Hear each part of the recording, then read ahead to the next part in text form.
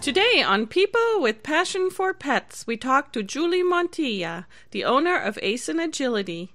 Julie used her love for dogs and her passion for dog sports to create a new indoor agility center. So hello, Julie. Hello. So maybe let's start out by talking a little bit about agility. Some of our viewers may not be familiar with the sport. Can you maybe just kind of describe a little bit what it is? So agility is a dog sport that the dogs learn all kinds of obstacles, like an A-frame, a dog walk. They go through a tunnel, they do a teeter, which when we were kids, they called a seesaw, and they go over jumps. And the thing about it is, it's not just all of these obstacles, they actually have to do it in a numbered course. So our job is to support our dogs and guide them through that numbered course. And I'm assuming because it is such a popular dog sport, it sounds like there's like a governing organization or some oversight from certain, you called it the circuit. So obviously there's an organization behind all of it. Yeah, and there's several what we call venues. So in other words, AKC has agility. So that goes by all of their rules, all their guidelines. All of the equipment has to be to their standards. And there's CPE, which is Canine Performance Events. There's NADAC. There's all different venues for agility. And each one has their governing, their rules and their guidelines. So how long have you been doing agility? I dreaded this question. I dreaded it because I have to say a long time. That's fine. Long time. This is actually my 40th year. That's awesome. That is amazing. Isn't it? So the only reason I brag about that is because back when I started dog training many eons ago, I wanted to play with dogs. I didn't have my own and I just wanted to play. Well, back then they were really into punishment training and I just couldn't buy into it. So I quickly diverted to agility because back then that was the only sport that I could find back then that didn't use punishment training. But boy, training has changed, even in agility. It's really, really changed. Our first way that we used to teach the teeter was to get our dogs used to being hugged from the side, and we would walk them up the teeter, supporting them like that. We no longer do that. That's silly. It's nice to see all of the changes, but historically, you will not see punishment training in agility. Not like hunting dogs historically use an e-collar. Some of the stricter obedience ones, some of them are still using e-collars, but we don't do any of that in agility. It's all fun. It's just fun stuff. That's exactly right, because it is fun. If it's not fun for the dog, why do they want to do it? I mean, there should be 15 tons of cookies and treats and all kinds of stuff around because it's fun for everybody. Yes. And you're exactly right. What you're saying, that it's fun for everybody. A lot of people, when they start agility with their dogs, it's because they want their dog to have something fun to do, but they in reality get addicted to it. Because they really are a huge part of that picture. I mean, it's actually a team.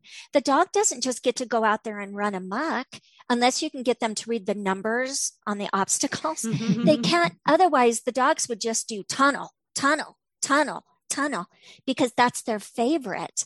So we, the people, are a huge part of that team, and they really become addicted to it. And it's nice because when the people become addicted, they're the ones that actually have the money and the computer knowledge to sign them up for classes. That's awesome. Yeah, that's so exactly. And, so you made some really good points. So agility, and we, on our show, we had a couple of other dog sports, and I think agility is probably the one where the handler, it also gets the best workout, right? Yes, they do. Especially the faster your dog is.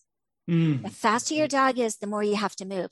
And a lot of people will start at, and I don't know why historically it's the Aussie.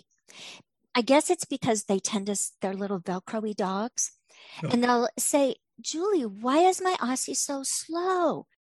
So here's just a quick message for our audience. I'd just like to thank each and every one of you for listening and supporting our podcast. And if you can, I would like to ask you to take 1 or 2 minutes to rate and review the podcast. This will allow us to reach more people with passion for pets. Thank you so much for your support. So I tell them to race their dog to a point, and their dog runs really fast. That's the key. You move faster, your dog moves faster. Very cute. Yeah, it's pretty crazy. It is really cool, though, to watch agility, because you see the people, all shapes and sizes and types, and their energy is fun. I mean, no matter how big or small they are, their whole energy is the same, and it's fun. And the dog sees it's fun, and the people, it's fun. And it's just really good energy in an agility sport. Yes, I agree. And I think when you mention other dog sports, the thing about agility is that a lot of the skills that you get in agility transfer to other sports. So like, for instance, they learn body awareness. Body awareness is huge, because if you can imagine, you have a ramp that goes up and across and down, and the dog has to navigate that. If they don't have body awareness, in other words, their back legs, the back legs are going to drop off. So in the foundation skills, we do a lot of that body awareness so that they learn that they have back legs, so that they don't do that. That body awareness that they gain from agility, when they go to do things like the disc dog, they're a less likelihood of being injured. The first week, I tell them their homework is to make their next walk an adventure walk. Look for things for your dogs to jump on, to go around, things like a big rock, get them to jump on it. Find a picnic bench, get them to walk across it, things like that they actually are gaining confidence, and they're learning about their body. They're learning how their body works, especially those back legs. Obviously, there's going to be a lot of people that are like, what do I start? How do I train my dogs? To me, it's all about those foundations. I mean, those obstacles, everybody wants to get to those obstacles. However, it's the foundation skills that make those obstacles safe. Everything that you learn that puts your dog in the air, a dog walk, a teeter, anything that puts them in the air, you want to practice skills on the flat, which is what we call flat work. You want to practice it there, so there's no accidents up in the air. And that makes a really good point, right? If the dog panics or doesn't like a board or something like that, and they jump off, oh my, it's 2 inches. Yes. And I do, even for the dog walk, we actually put a plank on the floor and let them run across that plank. And if you see any time those feet are dropping off of that, you know they're not ready to go up into the air. And that's what we don't want. We don't want people going, I have my dog up in the air, because then when they start to hesitate, their dog hesitates. Yeah. We want them just to run across it confidently, and the people to feel confident in their dogs as well.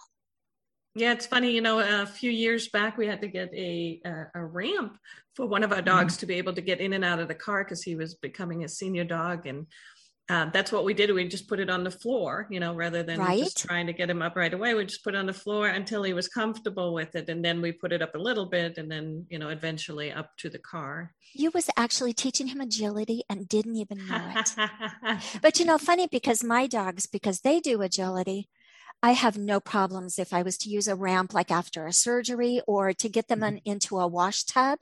Oh, they see a ramp, they just climb up it, no problem. So it does help with those other little things you wouldn't even think about. Yeah, day-to-day things that they need. Yeah. How about your dogs? Tell us a little bit about what kind of dogs you have. Well, my dogs, again, when I started in agility, I didn't have any dogs that I brought home and fed and supported. The lady that I trained under, she had border collies. So, historically, border collies used to own this sport. It's really quickly changing. Lots of other dogs are coming in and showing their stuff. But so she had border collies that I was running. So I felt like they were my dogs, but I didn't have to feed them or clean up their poop or any of that stuff. So I took 6 of her dogs actually to World, which was beyond phenomenal. So then my first dog was in 2019, and his name was Ace. Can you imagine how I named my business? But so he actually qualified for World the year that he passed, and he was a Bernese Mountain Dog. which awesome. Bernese Mountain Dogs historically don't do agility, but he was a madman. He loved agility and he was so fast. He was so much fun, so much fun. He was so much fun. I got a second Bernese Mountain Dog, but since those two have passed, my current dogs are, I have a Bernese Mountain Dog. I have a Bernese Mountain Dog named Chance that he's actually a certified search and rescue dog. He does agility, but he's a goofball. He's like just there to entertain people. So he doesn't compete in agility, but it's definitely been good for him for body awareness, for confidence, dog behaviors, all of that stuff. It benefits all. Then I decided I wanted to run a golden. I wanted to run a golden retriever in agility. One of my idols has a golden, so I got a golden. However, I admittedly got a lemon. She is so broken. At 4 months old, she had her shoulders done. Aww. Then she had an emergency on her female stuff. So she's just now getting out of rehab. So she's actually just now starting Agility Foundations. And I'm telling you, Agility Foundations is what it's all about. As far as her rehab, it sped things up so that I don't have to spend so much on her hydrotherapy and all of those things because of the things that I can do in agility. It's pretty crazy. But look for her. She'll be out there soon. That's awesome. Well, let's talk about the benefits of doing agility, but getting them to do something, especially agility, really helps with behavior issues, and it just gets people outside. And how do you see that when a new person comes in with some behavior problems, maybe? A lot of people say, oh, I'm connected with my dog. We have a bond, but you know what? Nothing like when you go to agility. Nothing like it, because your dog looks to you for literally everything to do. All of their instruction in agility comes from you. The mental stimulation that you get, which is really, really good for naughty dogs, right? Not just physical, but mental, because all of these obstacles, again, they're not just obstacles that they just get to go hit them. They have to do them correctly. So like you said, the dog behaviors, think about it. So something like what I just call it the table. Some people call it the pause table. And what it is a big table that the dogs have to go to. They have to lie down on it for the judge to count to the count of 5. So they have to be there in a down while the judge says 1, 2, 3, 4, 5, go. So imagine what your dog is practicing. First off, it's that impulse control. The other is they're practicing their stay and waiting for their mom or dad to release them, which that's huge. It's huge. So even how to start out in agility, they start out at the start line. We want to be able to sit our dogs and be able to get a head start because our dogs are really fast. So if we can get our dogs in a sit stay while we go get a head start and then we tell them when to start, yay, we're like that much farther ahead of them. So for instance, the A-frame, the dog walk, even the teeter all have, do you see how they're painted different colors? Have you ever noticed that? No, they're like half yellow and half blue. They're half and half like that because the bottom part is the contact point. Your dog has to hit at least 1 foot in that contact point for it to be marked. Otherwise, it's an NQ, which is a no qualify. They can't just get on and jump into the blue. They have to go into the contact part on the on part and the off part. So they have to learn this correctly. The teeter is critical for the contact because if they was to go running on the teeter and it's pointed up and they just jump off, they can actually get hurt. They have to get on that teeter and ride it until it hits the ground before they can get off. How amazing is that? But all of these mental skills, these dogs, they normally go to sleep in the car on the way home. They're like passed out, tired. Yeah. That is pretty funny because when we do the training, we try to explain the mental stimulation, and it's people think they need to run their dogs 50 miles. Like, well, all you're doing is teaching your dog to run 50 miles, work the brain. and the dog will nap all day. And that's exactly. Mental stimulation is so important. Exactly. And this, you get both. How much better can you get than that? You get both of it in one day. And you get the physical exertion for the human too. So the human gets outside. They get to build that bond, because that's exactly right. You build a bond, and the dog relies on you to look at you and say, what do I do next? Instead of, okay, we're buddies, but nobody listens to anybody. So they really rely on that. That's so cool. And we're getting that mental and physical as well. We're getting the mental, because we do have to, well, and actually funny, because they have this little study that they're working on right now that they're proving historically more women do agility than men. I don't know why. I guess it's just because they're like the nurturers like of the kids. So now they've taken over with the dogs. So they have these studies that are proving that women have less likeliness or less incidence of Alzheimer's. Oh, wow. Do agility with their dogs, because they have to actually learn those maps. And when you can learn that map and memorize it, you're keeping your brain just like a crossword puzzle. Yeah, it's amazing. That makes perfect sense. That is amazing. Yeah. Now, so again, for our viewers that want to come and check out agility, is it like a weekly class that you offer, or how does it work? So the way that it starts is typically they start in an introduction to agility class, and that is 4 1-hour sessions. So like if you sign up for a Sunday at 11, it'll be Sunday at 11 for 4 weeks in a row. Yeah. Okay. 1 whole hour. Everybody leaves exhausted. But what we do in class, really and truly, starting day one, is we add value to you and the obstacles. Because the hardest part about agility, believe it or not, is not learning the obstacles. That's the fun stuff. The hard part is it's not always their turn. And they don't like that. So I start them. Everybody has a station. So it's a table or a cot, something that they go to when it's not their turn. And week 1, all the dogs are a mess. It's just typical. There's dogs in the classroom. There's other dogs I want to greet. I like that lady over there. I like her hot dogs. So that's the way but they keep doing that. And by the second week, the dogs have settled in. By week 3, all of the dogs that are on the stations are sitting properly, waiting their turns. By week 4, we're dropping the leashes, and the dogs are staying with their people on those stations until it's their turn. It's pretty crazy. Is agility something that any dog can do, or are there certain requirements? So I like to say any breed of dog can do it. Not any dog, certainly because of physical limitations. I have had tripods in class and they do perfectly fine. However, if your dog is overweight, that's definitely something you'll want to work on. And we can do that in agility class as well. We just don't want them jumping full jumps when they're carrying some extra weight. So it's something I can help with to get them on the right track.